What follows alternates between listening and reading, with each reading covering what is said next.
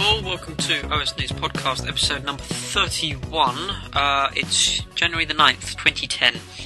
And introductions. In fact, surprisingly, in the podcast last week we were saying that, do we need to do introductions anymore? We've done 30 shows. And lo, the comment said, there were several comments of, I don't know who is who. So, this one talking now, this is the crocodile. Okay? And, happily, I'm joined by, I guess we had last week, it's Tess, Flynn. Hello. That's the Linux chick. And by OS News owner David Adams. Greetings. Excellent. Every time you say that, I just sort of think of greetings programs. Just think of Tron. And by the way, who is excited for the Tron? I guess it's not a remake; it's a sequel. The Tron sequel. Yeah. Oh, very much God. so. Let's just hope it doesn't turn out like the War Games sequel. Oh man. Was there a War Games sequel? There was. What? Yes, there was a War Games sequel. It was IMDb, horrid. please. I don't even want to know about it. I think that it was done by an IREX group, which is something that I do every weekend. Anyways. Oh, blimey, I'm going to have to look through that. Okay. My concern is that it looks wonderful, and I really like what they've done with the visual design, etc. Because Tron being sort of very 80s, how do you really represent that in what it means to be 2010 now? And I'm hoping to go to London and see it in IMAX when it does come out. My biggest concern is I know they can make it lovely, because computers are powerful enough to do that, but Disney have not been so hot with stories at the moment, and it's kind of why Pixar have always succeeded, is because the stories come first. You write a really, really good story, then you make it. Well, sure. Getting something that looks great, even though they sometimes mess it up, that's not the hard part in filmmaking anymore. And it constantly both baffles and infuriates me that the most basic aspect of making a film, which is the story, is so often the thing that they totally cock it up. I mean, it just drives me bananas. I mean, a really good example of that is actually the new Avatar movie, because a thread went around the feeds that I'm following last week about Project 880, which was apparently the original concept that turned into Avatar. And reading what that was supposed to be, that would have been a whole hell of a lot more interesting than the movie. The studio must have just cut that thing to shreds. It's true. It's sad, and and Avatar didn't end up being a bad movie, but it didn't reach its potential from a story standpoint, and that's usually the best that you can get these days with a big movie. It seems like the best you can get is something that doesn't quite reach its potential, and then we're just happy for that because it wasn't completely crappy. Oh yeah.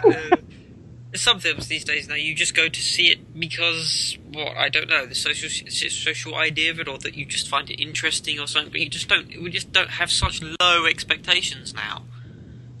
Oh, and by the way, OS News readers, if you haven't watched the full 70-minute, 7-part YouTube series of the detailed critique of The Phantom Menace that's been running around in the blogosphere, I admonish you.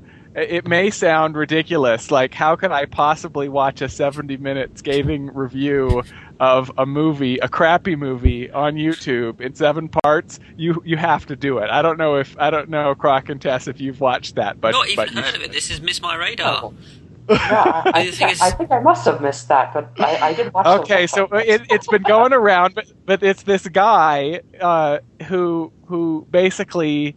And apparently he's done it for other films, but the one that's really struck people's attention is it's a 7-part review of The Phantom Menace, and basically why it's the worst movie that's ever made. And it's so entertaining. The worst movie ever in fact, made is Star Wars Holiday Special. That is the worst movie ever made. Okay, well, that's that. Yes, certainly. I agree. It can be criticised, but I'm one of those extremely strange people who actually liked the first The Phantom Menace. It does not compare to the other three, but as a film, I enjoyed it more than 2 and 3. After you watch this review, you will be disabused of that notion. Yeah.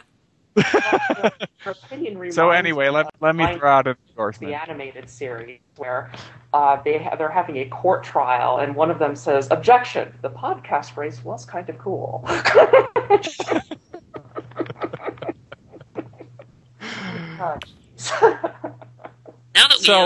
On to the subject at hand. Yes, now that we have stalled and managed to inflate the file size, onto the subject of hand, and that is this week's podcast. It has continued to be a slow stream of news, and our last week's podcast continues to be on the front page, so we don't have a huge amount to talk about. That said, Thom unfortunately is not here at the moment. The last I heard of him, he's off to pick up a car for his mum in the extreme winter weather that he's getting, so he could be stuck down a hole somewhere for all I know. We're going to discuss a number of mobile things because both David and Tess are hot over the Nexus One, and I'm interested in the sort of tablet side of things as well. Would any of you like to start off at all? Because I'm not au fait with Nexus One at all. I have nothing really. It looks like an incredibly well-polished piece of equipment. It looks very nice. The unboxing really shows the amount of care they wanted to put into the product, but it's also showing a lot of other problems. Right now there's a thread warning about 3G coverage being a huge issue with the Nexus One. It's probably just needs a firmware upgrade. Yeah, well, I mean, I was very interested in, when hearing about, basically Google kind of striking out on their own in order to, develop something without the poisonous influence of any carrier. I was extremely excited because, maybe I'm just being kind of reflexively bigoted, but it seems to me like everything that's wrong with the mobile computing landscape these days can ultimately be traced back to the to the carriers, or at least much. I guess I'm leaving out Apple's crummy treatment of their developer community, so that's a major one. But you can see this in. Like, for example, one thing that's a continual annoyance is a particular carrier, I'm not going to mention who, tends to dictate that whatever BlackBerry goes onto their network, it has to be a version that has less battery power than their competitors. And I've never got why they make that change every time. I think it happened with the 8900, and I think it happened with the Onyx as well. But jeez. Now, does it actually have less battery power, or does it just last less on their network? It has less milliamp hours, basically. It really does. Wow, that's weird. Yeah, doesn't that just? So why aren't you saying which one it is? Well, I don't want to get into that. Yes. What does it rhyme with? Someone that works in the business world with telecommunication companies, so I've got to be a little careful. Does it rhyme with horizon or?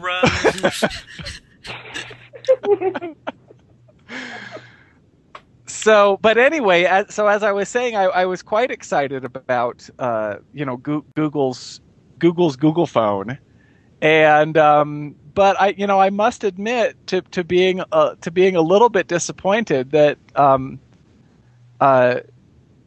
the Nexus One doesn't seem to be quite the kind of quite the white knight that a lot of people were hoping that it is that it's going to be. I think from a software design standpoint, it's quite likely the pinnacle of Android phones right now, but the hardware doesn't seem to be anything particularly special. And the fact that in the U.S. it only runs on T-Mobile is a problem. Well, that's going to change in a few months. They're going to get Verizon with them by I think it's spring this year. So it's going to change, and eventually, if you can get AT&T and Sprint on the line, that would basically be the bank shot. And AT&T is now becoming invested in Droid phones. They have actually, so they're going to be selling one by Dell. The Dell, is it the X9? I forgot what it was called. I saw this in the CES coverage in Engadget, although I haven't read anything. I've just been scrolling screenshots and seeing about this Dell coming with a phone as well. Now, before the iPhone came out, there was, I distinctly remember rumours about a Dell phone and information being leaked out that basically the carriers thought it was crap and didn't want to go with it, and Dell scrapped the whole idea. And again, Google denied ever making a Google phone, and lo and behold, here it is. What's going on here? Well, I think, there's a big difference between a Dell phone coming out in the pre-iPhone era and a Dell phone coming out in the post-Android era. The truth is that getting the software right on a device like this is a massive undertaking. And, in the past, especially going back to the stranglehold that carriers had on the hardware and consequently the software coming out, you could come out with a phone with the coolest hardware in the world and it would still be crap. And so the big difference that we're going to see over the next 5 years, particularly with Android, but also the several other mobile phone and mobile computing platforms that are out there that are being developed by Intel and Nokia and Google, is that now companies that have the capability of designing decent hardware don't have to worry about that other most important part, which is getting the software right. They only have to worry about getting the integration of the software with their hardware right, which is a much less daunting task than But the problem with that is, though, that I think the problem is, I think the carriers in the U.S. are genuinely terrified of the idea of losing the ability to dictate which phones go on their network, because that's a huge monetization channel for them. If they've just become dumb carriers, it's going to be a lot more difficult for them to sell themselves effectively when they can buy, anyone in the U.S. can buy any phone, and that's fine. That's why they're fighting this. Well, yeah, certainly. And actually, I was going to say, one of the disappointments about the Google phone is that even though it's technologically possible for to have a phone, even a phone that will run on CDMA and GSM networks, Google could have done it theoretically, and they didn't. And so, in the rest of the world, in the civilized world, you can just buy a phone and you put your SIM in there, and if you want to change carriers, you put another carrier SIM in there. But in the U.S. in particular, with GSM being second fiddle really to CDMA, it's going to take a little bit more engineering wizardry to have a phone that truly frees you to be able to switch from one carrier to another and not have to get a new device. And even with Google, having a Verizon phone, that it's going to be a different phone. And so if you are on T-Mobile and you decide you want to be on Verizon, you have to get a new handset. And until that changes, and until the carriers finally give up and decide that they are just dumb pipes, and that's going to happen. There's no alternative. People are not going to put up with this nonsense forever. Yeah, until that happens, we're not going to be in we're not going to be in the utopia. Google, the reason I think people are a little bit upset that maybe Google haven't come out and as you said, White Knight have come and solved the problem with the carriers really is because their market is horizontal, whereas Apple's market is vertical. Apple's investment in the mobile phone is because they're putting everything into it. They're writing the stack from top to bottom, whereas Google creating Android and opening this up to other people, and they're creating a phone to add to the mix. Basically, they want more people using smarter phones to be able to get on the internet so they can use Google and advertising, right?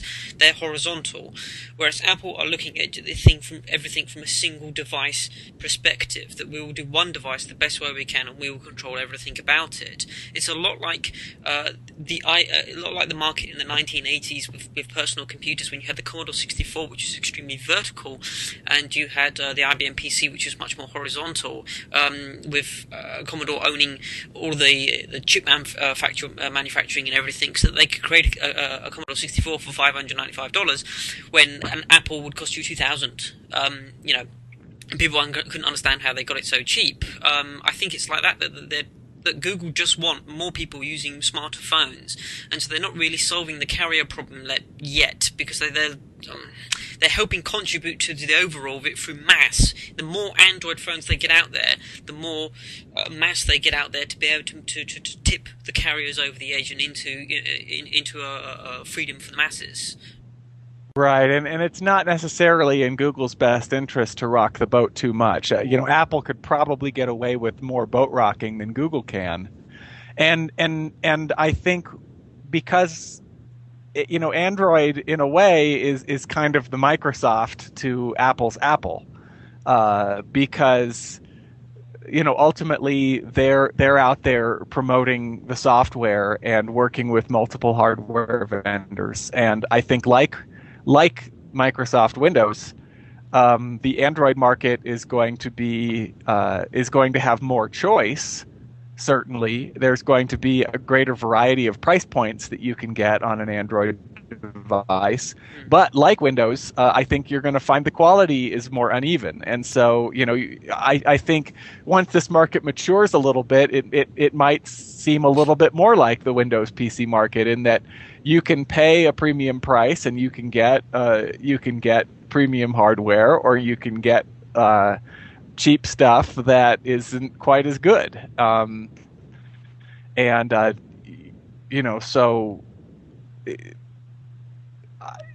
think is that better? Is that worse? I don't know, but Google's not going to, I guess that was the hope with the Google phone, is that this was something, and my understanding was it was very much the kind of the idea was somewhat that this was for their internal consumption, and so I was that was hoping really it was weird how the phone was really discovered, and by basically dog fooding it internally, and then out of nowhere this has become a product. I found that very strange. I actually tend to think that this isn't so. I'm looking at one of the articles that was on the VOS News front page that was linked off of some blogger's page. I forget who. Why Google has blown it with the Nexus One, and I think that I subtexted it in Google Reader. In other news, blogger whines he doesn't have two cookies when given one. Looks like an idiot. I don't think that Google is trying to be the white knight here and free us all from the tyranny of the networks. Come on, guys. They're a business. What they're trying to do is, I think they're trying to say, this is what we can do with this platform. This is how much more we can do with it. And I think it's trying to up the ante on the carriers, trying to say, okay, well, now we have to compare ourselves to this standard and see what we can do with it. And I think that's what Google's really trying to do. They're trying to get, they're trying to keep the carriers from making these lower-end cheap phones just because they can save the money on the operating system development. Right. So, to shift gears a little bit, one of the very interesting pieces of news to come out of CES so far and something we've talked about a little bit on OS News this week is Palm, and Palm. There was quite a bit of excitement, with Palm's first launch of their new phone operating system and handsets, and then they really kind of lost their thunder, partially because what can ever live up to the hype. I think maybe I think probably the biggest problem that Palm has is the lack of momentum on the developer front. I mean, I looked at I can't remember where I saw it now, but there was a one-sheet kind of comparison of the major platforms, and I hadn't realized that Palm only had a few hundred apps, basically. Now, I think you can take that too far, because frankly, the difference in having 50,000 apps and having 100,000 apps is negligible, because once you have tens of thousands of apps, that almost certainly means that you have hundreds or even thousands of apps that basically all do the same thing, and so the incremental value is not very much. But the difference between having 300 apps and having 3,000 apps, I think, is monumental. And so that's a huge problem that Palm has. Well, I wanted to talk a little bit about. I think that's the problem with Palm's developer strategy is they're using such a unique developer strategy for applications. All of the other smartphones that are currently dominating the market are either Java-based, like Android or BlackBerry, and the iPhone uses Objective-C, doesn't it? It doesn't have a JVM. Right. Yeah. So the iPhone's got its oddball, but it has the advantage of being first and having generated a lot of excitement. So a lot of people went out there and made the effort to get. It's the same as OS X development, so it's not oddball in the sense of Apple and the Mac platform, is it really? No. It's just a natural extension. You could code and start hacking apps as much as you want. Yeah. Right. But anyway, go ahead. That's something that annoys me about research in motion, is that you can spend hours on Google trying to find a hello world for BlackBerry and how to set up an environment, and all you do is get points to books that cost $40 on Amazon. About Palm Pre, they're using such a different development environment that everything is just HTML, and because of that, a lot of traditional app developers don't quite know what to do. If you come from an application programming background, DHTML, I mean HTML and CSS and JavaScript, isn't exactly the kind of thing that you're used to thinking. It doesn't work the same way. It doesn't behave the same way. In some cases, it even requires a completely different mindset. That's why in a lot of business organizations, that the back-end application program, the app server, and the Java code that runs your web store, completely separate person from the guy who does all the HTML and CSS up front, because it's really two completely different mindsets. Now, this isn't saying anything inherently wrong about this, but I think that it's growing the developer community that they might want to develop apps for this platform, but they don't quite know how.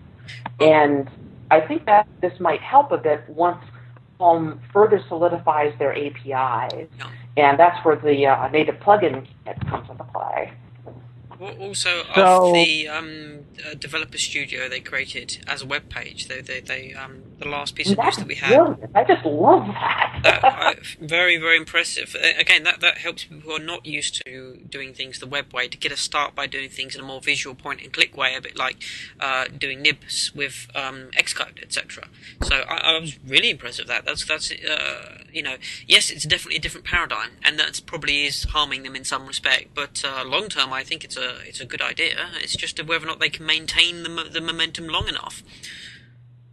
Well, they're one of the big announcements from CES is that they want to juice that with cold hard cash. So they've announced this Hot Apps program, and it's basically a big contest to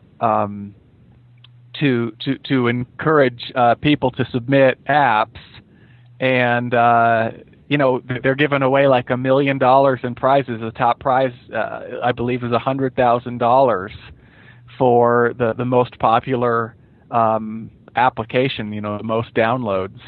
Just the most downloads. I mean, you could do that with a fart app. I mean, what exactly. What's judging quality here?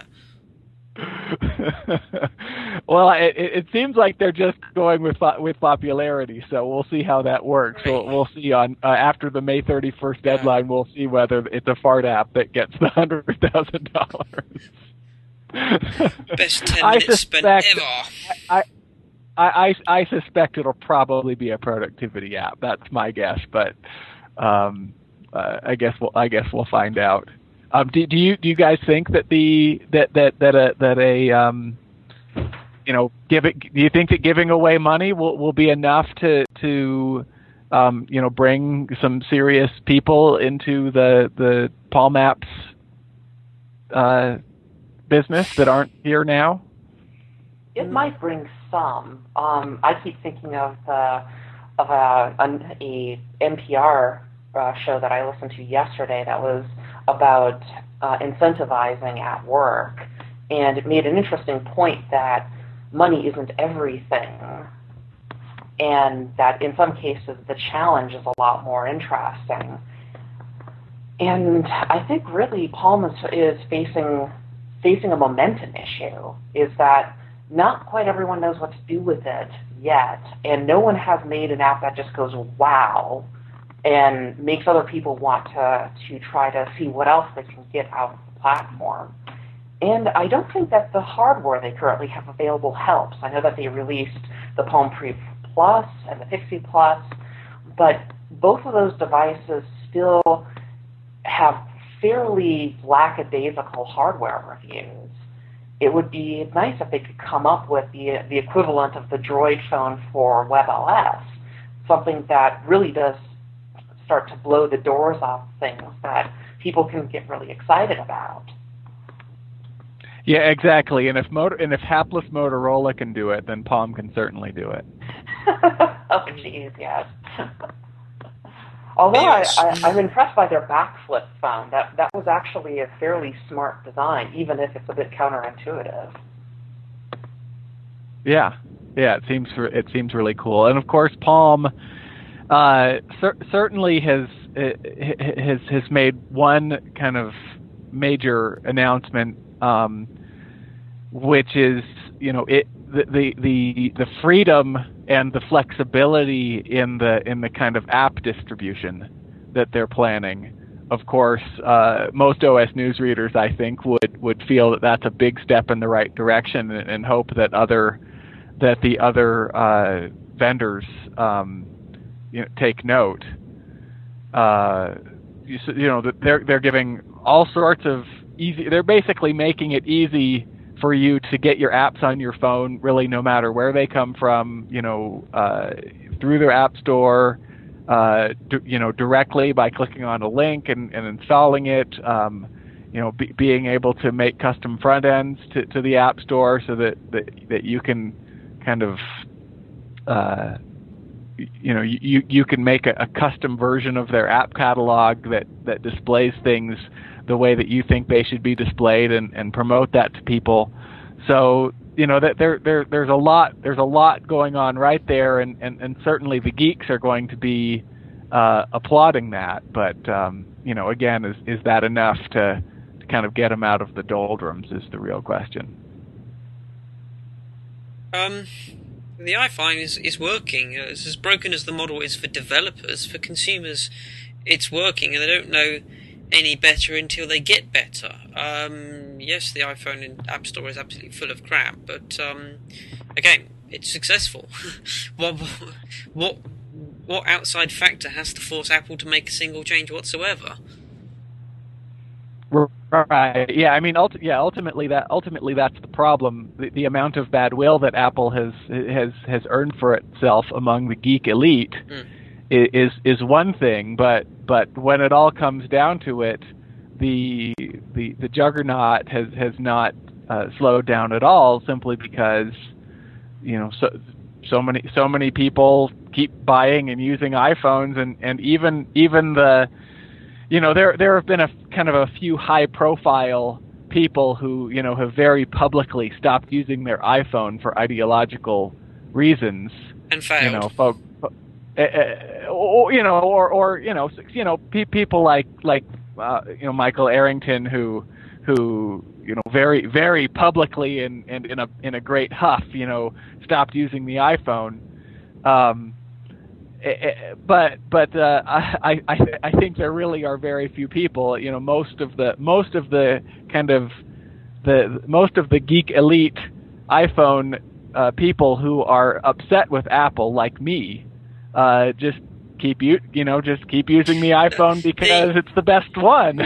I mean, I've used the Android and I don't like it as much. Publicly saying that you're not going to use the iPhone to try and prove a point is basically like saying, I'm not going to shoplift. I've never shoplifted in my life anyway, but I'm not going to shoplift. That'll stop it. No, it won't.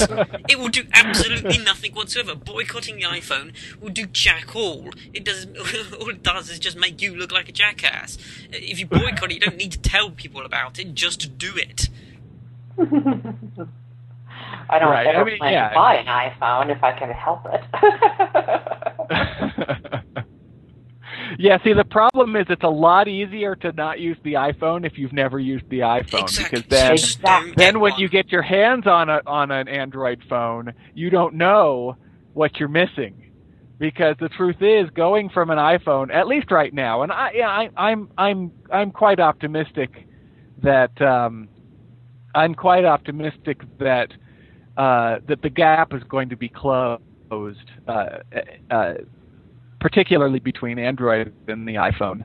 I think that the user experience will probably evolve in different directions, to where it's never going to be kind of an identical experience, because there are going to become different conventions and different kind of user interface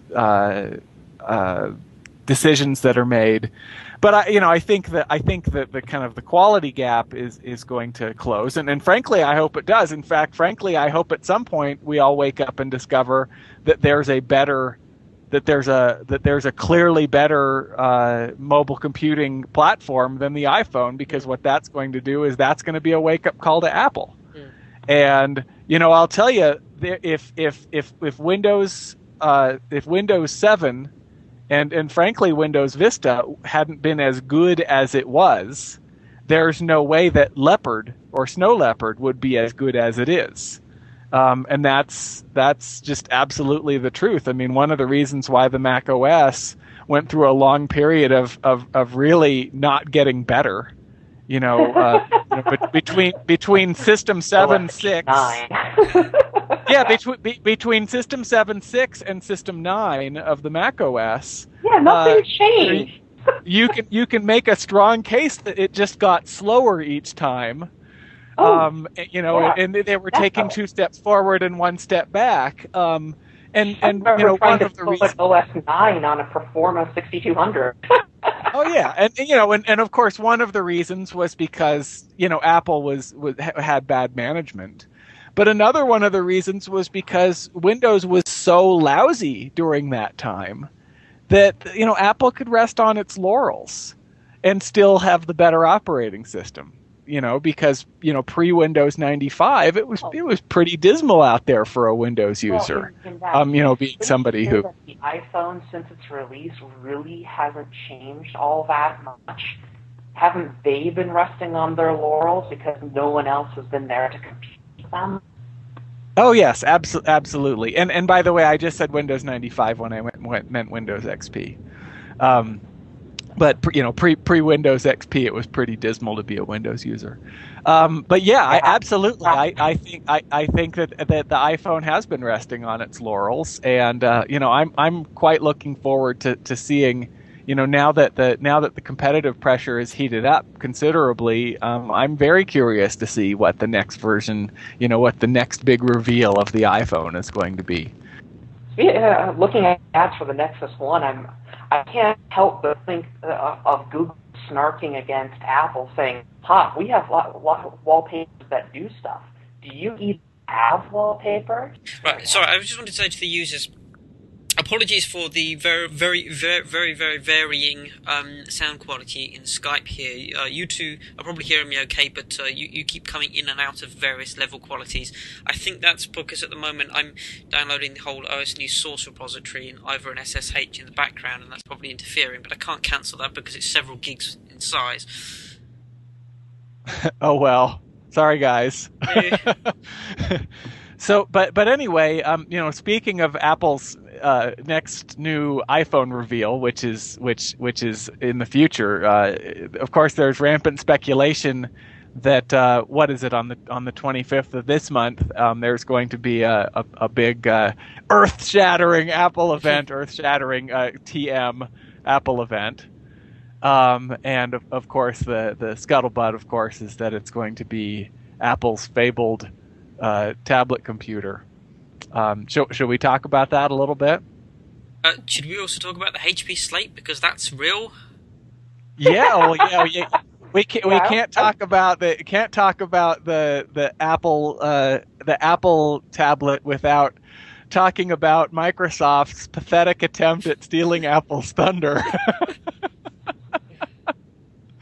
So yeah, jump right into it, Kroc. Well, I just think that it's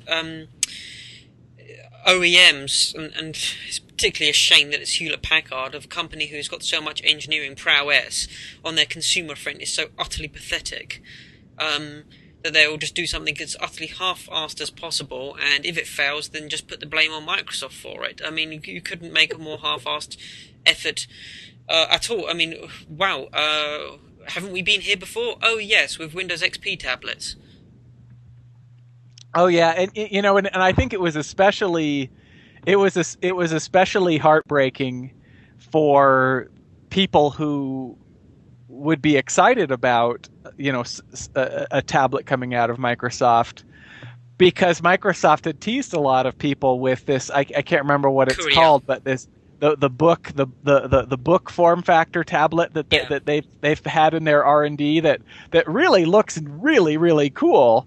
And so, of course, they tantalized people with this, and then they announced this thing, and everybody's excited, and then basically, oh hey everybody, we've upgraded our craptacular Windows XP tablets to Windows 7. That's essentially what they've done, so yeah. It's going to be an absolute flop. Windows 7 is not the UI for it, and the OEMs can't be trusted to make a good UI for it either. Not least the crap that they ship with PCs anyway, and they're going to be adding yet more to it. And so they're going to have these horrible things thrusted upon consumers who are going to be absolutely lost, sheep to the slaughter lambs to the slaughter as they already are anyway when it comes to purchasing computers. And I can't see any practical purpose for the device. It is the same issue as why people are so uncertain about the Apple tablet. Is what purpose does this serve? You've got where does it sit between a netbook and a desktop computer and a laptop? Who's going to spend this much money on a device that is just for reading on the bog? Well, I have one word answer to that, and that word is Kindle. The truth is that a lot of people do think, well, what the purpose does this device serve? But Amazon released a Slate computer, an extremely purpose-specific and not very useful tablet computer, and it's been very successful. And I think one of the reasons that the Kindle they haven't released any numbers for it at all. It's been a what do you call it? It's been leading the way. What's the word? It's created a new market, but we don't know if it's been successful or not. Well, I do, because a lot of people I know have Kindles. That's good. And maybe it's because I run in a particularly geek-centric circle, but I know a lot of people who have Kindles and use them all the time. So the truth is that I don't have a Kindle and don't want one. I actually read ebooks and other things all the time, but I read them on my iPhone, and I find that to be a very good form factor for me. But the main reason that I would never buy a Kindle is that if I'm going to spend that kind of money on a device for reading, I want it to be more full featured. I want it to be more of a full personal computer than just an ebook reader. And frankly, Apple's tablet is essentially that. It's a hybrid between a reader and a personal computer. And if all Apple does is manage to come out with a tablet that's basically a pumped up version of the iPhone, I don't know if I'm going to buy one because I already have an iPhone, and I don't know if I'm going to need to spend the money to have something that's just like it, only bigger. And less portable. But, yeah. I mean, really, a lot of the devices that we're seeing coming out, especially with e-readers, the only real advantage that they give, other than the catalog lock-in that they have available to them, is the screen. And what would be really nice is if someone could come up with a hybrid display technology, and I know that Pixel Key or Pixel QI, I think they might be called, is working on a similar dual-purpose screen design that can be full color or full video, as well as low power black and white in transflexive mode. That would be really, really advantageous for smartphones, because then you could keep the power down as low as possible, and you could read a lot on it while the operating system is not consuming as much battery power. Nothing tells you the limitations of smartphones more than being on a flight to Germany and having nothing else to do. Certainly. I mean, for me, I have heretofore resisted buying a netbook, even though I kind of like the idea of having a small form factor computing device that I can use. It's easier to carry around. My main computer is a 15-inch MacBook, which is a terrific computer, but I do sometimes wish that I had something more lightweight that I could carry around with me that was just a little bit more of a computer than my iPhone is. Oh, I can certainly hear you with that, because it's really incredibly annoying having to lug a business stack Dell laptop through the TSA as well as a personal laptop. If I could only find the perfect device that had an SSD drive and a Wacom digitizer so I could use it to draw pictures, I mean, I would love that. The device just does not exist. The thing that I'm holding out for, and I don't know whether the Apple tablet will ever be this, but I'm pretty confident that within the next 3 years I am going to see a device that fits the bill. But I mean, essentially, what I'm looking for is a netbook where I've seen several of these form factors so far. Just they haven't quite pulled it together, but basically a netbook with a detachable keyboard. So that you have you've got your touch screen, tablet screen that you can either put down in front of or attach to a keyboard and use like a laptop. And the real problem with those various form factors, basically the entire genre of, convertible laptop, which has been around for a decade or more, it's always been the software. The software has never been up to the task of the touch interface. So that the touch interface has always been a total afterthought to these things. But because of strapping it onto Windows. I mean, Windows is not designed exactly. I mean, the reason I think that Apple might be able to pull it off is not because Apple can do no wrong, but mostly because Apple has proven with the iPhone that they can do a touch interface that really has the right stuff. And so far, no one else, including Android, has demonstrated that to me. So that's what I'm holding out for, is basically a convertible, netbook / tablet that gets me almost to where I need to be for a full a full personal computing experience, but in that kind of form factor. So we'll see.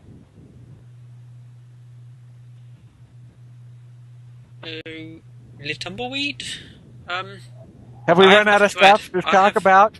I have nothing to add to that, really. I think you're very right. Talk about the Apple tablet, unfortunately, is just adding to the pile of rubbish that's already on the internet, and we obviously won't know until Apple's actually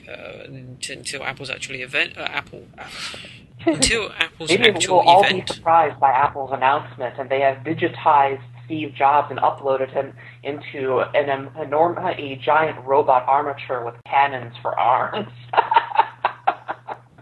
And then what's going to happen is that there's going to be some kind of mess up, and then the original is going to get destroyed. Oh, wait a second! Isn't there a TV show about that? Actually, wouldn't it be funny if that? Because at the moment, all we know is that when it comes to Apple, is that the fandom creates the hype. Apple doesn't have to do bloody anything, and people just create hype for them. It would be quite funny if the event is everybody gets there expecting a tablet, and Apple just announce, "Oh, we've got new MacBook Pros in colours. That's it. Thank you," and they're just left there going, "What?" Well, I want to see something totally. that would be funny. That would be funny.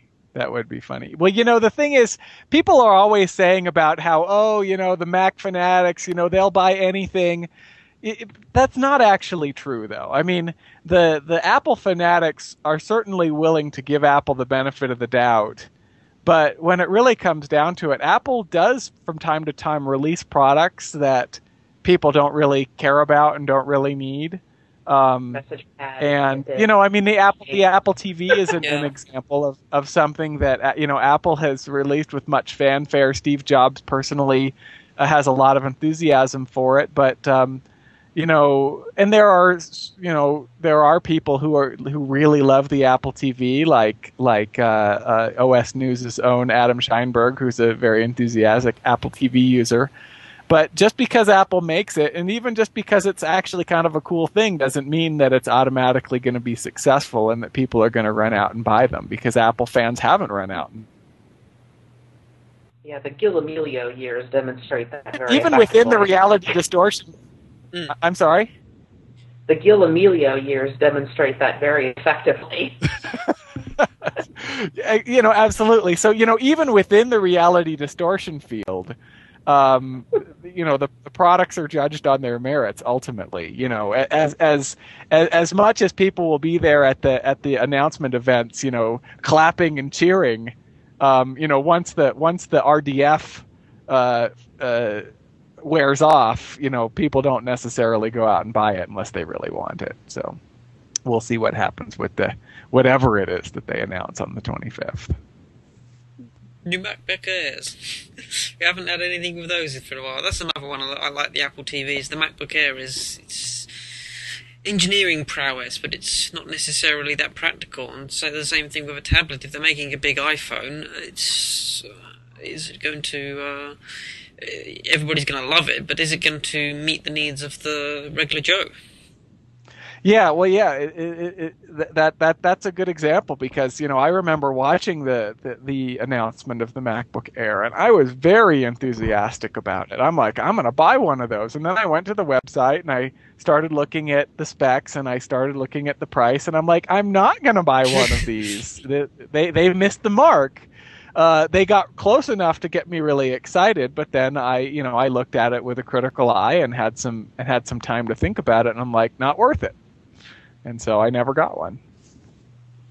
Also, you just made me think of something, is that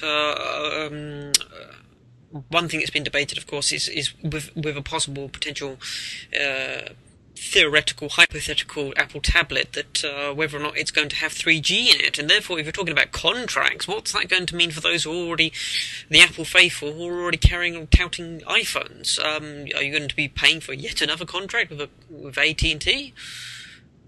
That's a really important thing, and I think for they're talking about netbooks, the mobile carriers, giving you netbooks with 3G and tablet computers with 3G and stuff, and I'm just going to say something. Anybody who wants to disagree with me can, but I think it's ridiculous for the carriers to think that anybody is going to pay for more than one overpriced 3G contract, no matter how many devices they have, and unless they get it through their skulls that the most that they are going to be able to charge for a second 3G device, belonging to the same person, the most is going to be $10 to $15. I will pay an extra $10 to $15 on top of my, $89 AT&T bill. You're insane. You're insane. Oh my days. Actually, I have a $250 AT&T bill that has 5 people on it. But people expect there's just tethering no if way. this is going to be the case, isn't there? If you've got an iPhone and you've got a tablet, well, no, you don't want to pay 2 separate 3G contracts for that. That's absurd. Right. You would expect tethering, but AT&T want to charge you extra for tethering when really you're paying for the data anyway. You're just paying for them to be able to unlock the facility to Apple to give you the keys so that you can use tethering on your, the device and the data that you've already paid for anyway. Right, and I have a jailbroken iPhone, and I can tether with it if I want to, if I'm not afraid of getting caught. I hope no one from AT&T is listening to me. I'm not telling you what my phone number is. So I could do it, but I don't want to. I don't want to have to go through that. I don't want to have to burn through the battery on my iPhone while I'm burn throughing the battery on my tablet. So they're just going to have to come to their senses and offer some kind of bundling package where they can make maybe a little bit more money, maybe an extra $10 to give me a second SIM. Maybe and I would pay that. I would pay $10 a month extra to have a second SIM so that I can use my and honestly. I would even put up with some kind of technological hack on their part that didn't permit me to use 3G on my iPhone and on my tablet at the same time, for example, just so that they can, so that you can't try to trick them by saying that you have a bunch of devices but distributing among your friends or something like that in order to, cheat them out of money that they're entitled to. But there's no way I'm going to be paying $40 or $50 extra to have 3G on a second device when I'm already paying for it on my. Apple themselves are probably, Mr. Jobs anyway, is probably seething with rage at AT&T because Apple just want to get on with the future, and AT&T is just this massive hurdle, or carriers in general, and the US networks are just a massive hurdle in general, and certainly when you think that the iPhone was originally sold at $600 and they still had people queuing out the door for it, and this is of course when the iPhone was being introduced into a market where who would pay for a mobile phone? You get them free. Yeah. So are they going to necessarily? Well, the truth. Go on. Yeah, the truth is, I think that ultimately people, especially the early adopter type folks, are willing to pay money for a device, and especially one that's really groundbreaking. But there's just there's a limit, especially on when it comes to monthly fees, as to how much it is, because I know that people in general are stupid when it comes to math and economics. But you don't have to be that smart to realize how much money you're spending on network access over the course of a year. It's ultimately with these fancy phones, everybody does realize that these phones don't cost $200. They cost $2,600 over the course of 2 years. When you take into account both the phone and the mandatory service fees. So we're gonna have to do something about that.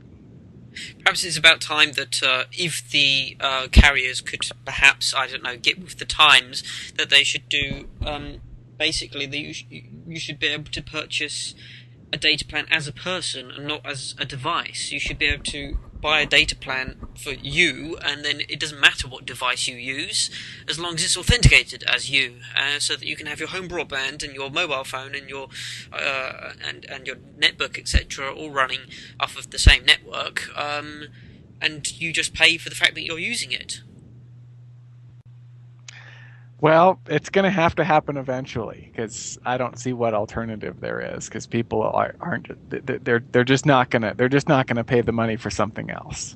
And the only alternative to what you're proposing is that people basically just have one device at a time. Yes. And ultimately, it's not in the carrier's best interest to do that. It's in the carrier's best interest to getting you to depend on them and their services as much as possible. And so the only way that ultimately they're going to do that is by being more reasonable about that kind of thing. We're just about hit an hour now, and I think we should probably wrap it up there. I'm actually amazed that we managed to talk for so long. I was quite surprised. Well, I hope everybody was on the edge of their seats, riveted and captivated by the things that we were saying. Right. Is there any last things that any last words that people want to say to add to the show? I can't really. No, it's been a pleasure as always. Yes, thank you, David, for being able to join us. I understand that obviously you have to get up at stupid o'clock to be able to join the podcast. Well, it's my pleasure.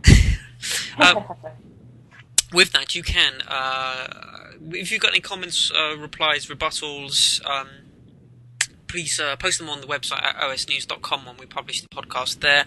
You can also email us at crew@osnews.com, and we'll be sure to reply to those or mention it in the next podcasts.